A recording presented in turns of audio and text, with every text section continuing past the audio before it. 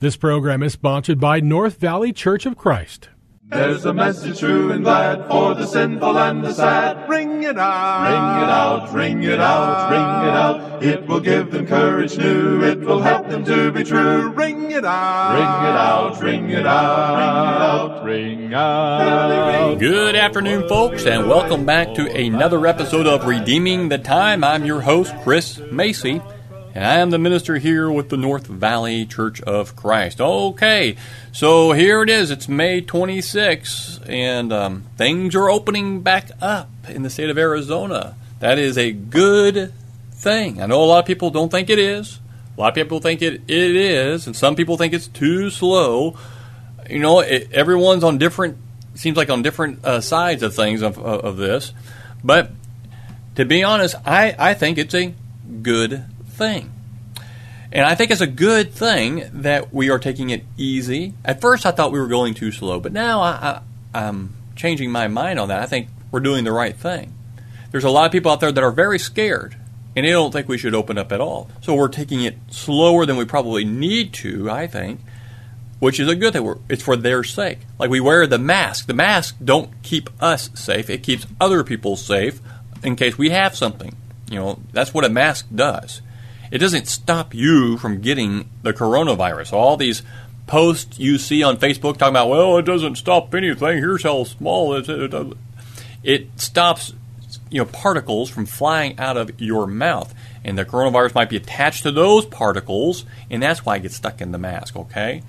And yeah, it's not perfect, but it does some good. And same thing with many other things of guidelines and whatnot. Anyway, the reason why I bring all this up, we are going to be opening up our building here at the North Valley Church of Christ in Cave Creek, Arizona, on Sunday morning. We're not doing class. We're only going to open up for morning worship at 10:30. But we're going to have a table out there that's going to have hand sanitizer. We'll have some masks and gloves and other things. We're going to have the guidelines set out. We're asked that people wear a mask in and out of the building. Don't shake hands. Don't hug. Be mindful. We'll have seats marked off and whatnot. And so we're going to be as careful as we possibly can. We encourage you, if you're feeling sick at all, stay home. If you're over 65, stay home. If you have an immune deficiency of some kind, stay home. Okay? If you have a surgery coming up, stay home. We're going to continue the online services for a good while also. And so we're going to take it as easy and as careful as we can. But things have to open up. We can't do this forever or until a vaccine comes. We need to start opening up. But we can do it, and we can do it responsibly. So we hope that you're able to come if possible. If you're nervous or too scared, if you want to stay home and use online services for now, that's fine. That's fine. We're going to have that. And so it will be ready. Okay, so we're going to be looking at 1 Peter chapter 3 here in just a moment. We're going to be talking about being a brave adventurer. Don't you want to be a brave adventurer, right? As Christians, God saved us to go on an adventure, really. He called us to be bold, to be brave. According to one of the dictionaries I read, an adventurer is someone who likes dangerous or exciting experiences. A person who seeks adventure, a person willing to take risks. It's synonymous with swashbuckler, right? Hero or heroine, traveler, voyager, explorer, pathfinder, pioneer, all these things. I've been on many adventures. I remember going to Trinidad, Tobago for a door-knocking campaign. My time in the Army and all the things I got to do in that. Others have been on adventures that are in the military. I know Tyler Bigham is doing that. Eric Ihus is, I think he's in Japan, Okinawa, I think. And he's in different. They're all going different places, and there's a lot of adventures. We all go on adventures, and so were we brave adventurers doing all those different things? We were nowhere near being brave. We were just sightseers, right? We were nowhere near being bold, I think. We were just there. But now, as Christians, God has called us to be bold adventurers. Yeah, I was in the Army, but I think I was pretty safe. Yeah, I've gone to different countries. You have too. You may have felt like it was an adventure, but it was a sightseeing adventure, right? And I was in a war zone, but not like others did. Like those that we honored yesterday on Memorial Day. Those are bold adventurers. But as Christians, God has called us to be bold, brave adventure. Not sightseeing, not going somewhere and move, as we sometimes say, let's just move outside of our comfort zone. It's so much more than that. It's so much more than that. Jesus described it like this in Matthew chapter 5, when he said, "You are the salt of the earth.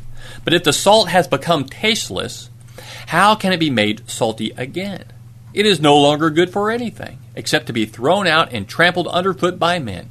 You are the light of the world. A city set on a hill cannot be hidden, nor does anyone light a lamp and put it under a basket, but on a lampstand, and it gives light to all who are in the house. Let your light shine before men in such a way that they may see your good works and glorify your Father who is in heaven." I use salt to season my food, and I turn on lights to light up a room. But if salt and light don't fulfill their purpose, if they're hidden away, not used, they're literally useless to me. That's what Jesus was saying to us in the Sermon on the Mount. We've been called to fulfill a purpose. And so many people are always asking, what's my purpose? What's God's purpose for me? He's got one. I'm going to give it to you today. We've been called to be more than just a bunch of folks who sit inside the four walls of a church building or sit at home watching this on the TV or listening to it on a radio, to just sit there. We've been called to be bold in our faith and to share it with others. So we have a mission. We have a bold adventure set before us. Ephesians chapter 2 verse 10 says it like this: "For we are His workmanship, created in Christ Jesus for good works, which God prepared beforehand so that we would walk in them." So what is this that God has called us to do? What is the bold adventure He set before us? And so as I looked at this text that we're taking a look at, I came to the conclusion that it consists of three basic parts. We're going to look here at 1 Peter. Here's the first part is to live our faith, to be bold in our faith, and to be prepared to give an answer for our faith. So let's look at that first part. We're in 1 Peter 3. Let's look at verse 13. And I want to call this, God calls us to eagerly live our faith. And Peter implies that God looks for us to be, there in verse 13, zealous for what is good. Zealous for what is good. And Peter also tells us in that passage what that eagerness should look like. When he says, all of you be harmonious, sympathetic, brotherly, kind-hearted, and humble in spirit, so on and so forth. And this is the listing of the kind of things we should be known for. That harmony, sympathetic, loving brothers, being compassionate, being humble, not paying evil for evil, but with the blessing, and keep our tongues from evil and deceitful speech. Turn from evil and do good. Seek peace. Not just seek it, but pursue it. Peace. In other words, God calls us to be a people who show respect and love for others. Now, many of us have been Christians for a number of years. Do we always live up to that kind of criteria? No. No, we don't. And God knows that. So He had Peter repeat the command a couple of times in his letter. So even here in 1 Peter chapter 2, verse 17, he repeats it when he says, I'm in James. There I go. Okay. 1 Peter chapter 2, verse 17. Honor all people. Love the brotherhood. Fear God. Honor the king. And then over in 2 Peter chapter 1, verse 5, he says it like this. Now for this very reason, also applying all diligence in your faith, supply moral excellence. And in your moral excellence, knowledge. And so on and so forth. And there's so much more that he goes into on that. But he's repeating it over and over again, what we ought to be. Why stress it? Because it isn't always easy for us to be good, kind, loving people, is it? What Peter is telling us is this. You and I, we need to deliberately decide that this is what our adventure is all about. We should be zealous for what is good. A few years ago, several years ago, Chick-fil-A's founder made people pretty upset when he claimed, quote, "I think we are inviting God's judgment on our nation when we shake our fist at him and say we know better than you as to what constitutes a marriage." Now, that's the end of the quote. And he said that his company was, quote, "very much supportive of the family, the biblical definition of the family unit." I agree with him, 100%. But that created a firestorm. He was being bold, wasn't he? That's being bold and brave right there.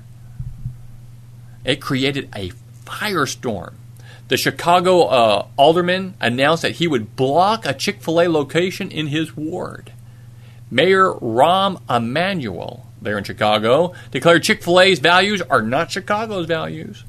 On Twitter, San Francisco Mayor Edwin Lee at the time declared that Chick-fil-A wasn't welcomed in San Francisco, even though the restaurant hadn't announced any plans to open a location there. And Washington Mayor Vincent Gray called the chain hate chicken. Well, good job. Well, we totally agree with Chick-fil-A. At least I do. Our nation is inviting God's judgment because of the acceptance of gay marriage, homosexual unions, but that's not all Chick-fil-A should be known for. When a winter storm buried Birmingham, Alabama in snow several years ago, stranding hundreds of motorists, the store manager of one of the local Chick-fil-A's said, quote, "Our store is about 1.5 miles from the interstate. It took me 2 hours to get there. It was a parking lot for as far as I could see." And she saw people stranded on both sides of the interstate, many of whom had been there for 7 hours. So she went back to the restaurant. She and the other stranded employees cooked several hundred sandwiches and stood out on both sides of the highway handing out the sandwiches to anyone they could get to. And they refused to take a single penny for the sandwiches. After delivering the food and even helping drivers maneuver along the icy road, the owner and the staff took it one step further and opened up their dining room to anyone who wanted to sleep on a bench or a booth. Then in the morning, they fired up the ovens once again and gave stranded motorists another free meal. Why? Well, when they asked the manager, Andrea Pitt said this: "This company is based on taking care of people and loving people before you're worried about money and profit. We were just trying to follow the model that we've all worked under for so long and the model that we've come to love. There was really nothing else we could have done but try to help people any way we could." That sounds very biblical. The employees of that Chick-fil-A eagerly lived their mission. They knew what they had to do when people were hurting. Bold, brave adventurers. They knew their mission was to take care of people because their company was built on Christian principles. Boy, I might go buy some Chick-fil-A today. The same way, we ought to eagerly live our faith in such a way that people know, they know, that we not only stand for purity and good doctrine, but that we live our faith in a mission to love others. So, number one, as bold adventurers, we are called to live our faith, the way we live our life, the way we walk in our life. Live our faith. Secondly, God calls us to be bold in our faith. 1 Peter 3:14 commands us, "Do not fear their intimidation, and do not be troubled." Again, this is a repeated command to God's people. Someone once went through the scripture and found that the command, "do not fear," showed up in one form of another 365 times. Well, if that's true, well, that's perfect. That's a command for every day of the year. Do not fear. And so I did a cross-reference search on this verse. And several times David wrote something like this. This is in Psalm 27:1, the one I'm going to quote here. "The Lord is my light and my salvation. Whom shall I fear? The Lord is the defense of my life. Whom shall I dread? Isaiah said in Isaiah 41:10, do not fear, for I am with you. Do not anxiously look about you, for I am your God. I will strengthen you. Surely I will help you. Surely I will uphold you with my righteous right hand. That's God speaking through Isaiah. And Jesus said in John 14:27, peace I leave with you. My peace I give to you. Not as the world gives do I give to you. Do not let your heart be troubled, nor let it be fearful. It's hard to be a bold adventurer if you're conquered by fear. Fear and boldness just don't go together. Now, can someone be happy and afraid at the same time? Clear thinking and afraid? Confident and afraid? Merciful and afraid? I'm not saying that there's absolutely no fear at all. I get nervous. There's fear about certain things, but I don't let that fear, master me. I keep it at bay. It may make me a little cautious, but I don't let it rule my life. Fear is that big bully in the high school hallway, right? Brash, loud, unproductive. For all the noise that fear makes and room that it takes up, it does little good. Fear never wrote a symphony or a poem. Fear never negotiated a peace treaty or cured a disease. Fear never pulled a family out of poverty or a country out of bigotry. And fear never saved a marriage or a business. Fear didn't do that. Courage did. Faith did. People who refused to consult or cower in their timidness did that. But fear itself? Fear herds us into a prison and it slams the door shut. It does. God knows that most of us struggle with fear once in a while. But He repeatedly tells us, do not be afraid. Why? Why shouldn't we be afraid?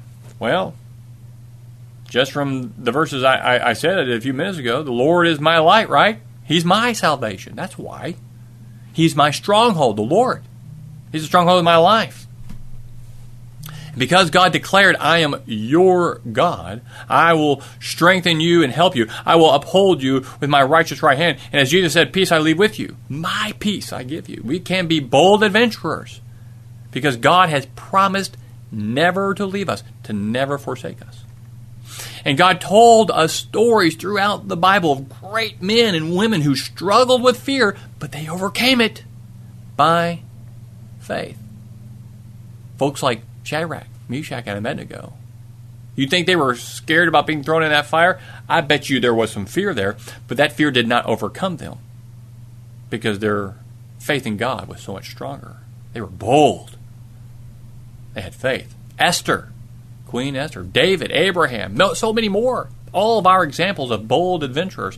So number one, if we're going to be bold adventurers, we need to live our faith. Number two, we need to be bold in that faith. And number three, to become bold adventurers, we must be prepared to give an answer for our faith. 1 Peter chapter 3, I want to read verses 15 and 16. Find it here. But sanctify Christ as Lord in your hearts, always being ready to make a defense to everyone who asks you to give an account for the hope that is in you, yet with gentleness and reverence. And keep a good conscience, so that in the thing in which you are slandered, those who revile your good behavior in Christ will be put to shame. I just want to keep reading that. So I encourage you to take a look at 1 Peter chapter 3. But some of you may remember, excuse me, there was this huge debate in Kentucky, again, several years ago. It was Ken Ham. He's the founder of the Creation Museum. He's the one that's got the Ark exhibit there in Kentucky. I have not gone to see that, but boy, I want to.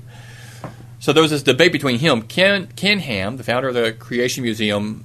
He challenged Bill Nye, the science guy, to a debate over whether the Bible's story of creation was correct. And a few months earlier from that debate, Bill Nye had declared, I say to the grown-ups, if you want to deny evolution and live in your world that's completely inconsistent with everything we observe in the universe, that's fine. But don't make your kids do it, because we need them. We need scientifically literate voters and taxpayers for the future. We need people that can, we need engineers that can build stuff, solve problems. You know what he's saying with that? In other words, he's saying you cannot be an intelligent person if you don't believe in evolution. You cannot be a smart voter or taxpayer or engineer or contribute anything significant to society if you believe in creation. The Bill Nye video went viral. So Ken Ham decided to take Nye to task, and he challenged him to a public debate on the topic. He accepted. The premise of the debate is creation a viable model of origins in today's modern scientific era. The tickets to the event sold out in less than an hour. Millions of people watched the event being streamed live on the internet. I watched it. Alex Bigham watched it. And after the debate was finished, everyone agreed. Ham and Nye were very respectful of everyone, and the audience was polite and effective. And afterwards, I surfed through Facebook comments and made by some believers on the creation research page, and was pleased to see that none of the comments I read insulted Nye.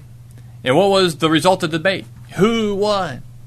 According to Michael Scholson of the Daily Beast, who's an avowed evolutionist, he said, quote, Nye never had a chance. He spent 3/4 of the debate sounding like a clueless geek. He spent 10 minutes delivering a dry lecture on geological sediments, biogeography, using the kind of PowerPoint slides that a high school junior might make for his biology class. To say the least, Scholson was not pleased. Nye had been the champion of his ideals, and in his mind, he failed.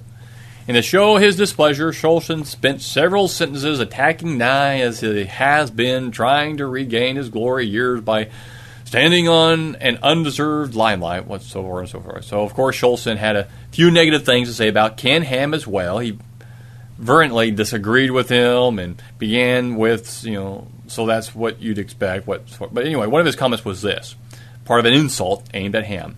It was interesting. He said, Ham, quote, presented testimonial videos from engineers and biology PhDs who hold creationist views.